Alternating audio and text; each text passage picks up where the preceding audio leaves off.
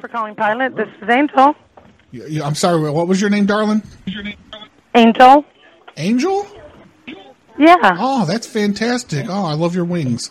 I have a quick question. One of my bosses, he's sending me onto another job, and he said he faxed the directions and everything, and I need to make sure that you got it.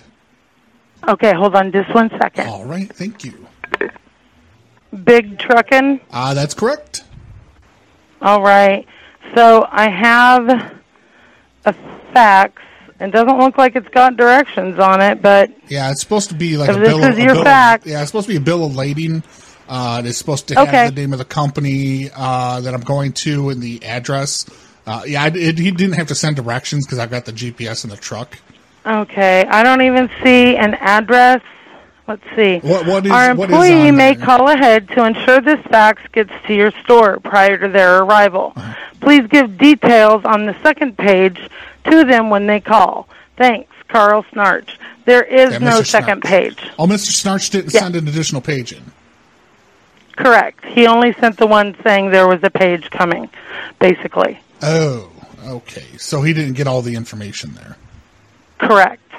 All I have is basically the fax cover sheet.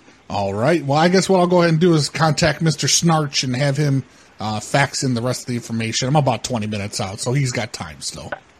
Okay, perfect. All right. I appreciate you, Angel. No problem, hon. I'll see you when you get here. Arms of an angel. I love it. Touch your vagina. Ah! No! It started out really nice, though, didn't it? Why don't I want to touch it?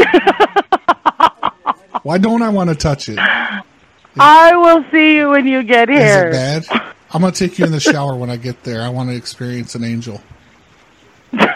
Well, whatever. I will see you when you get here. You left me speechless. You ever watch Supernatural?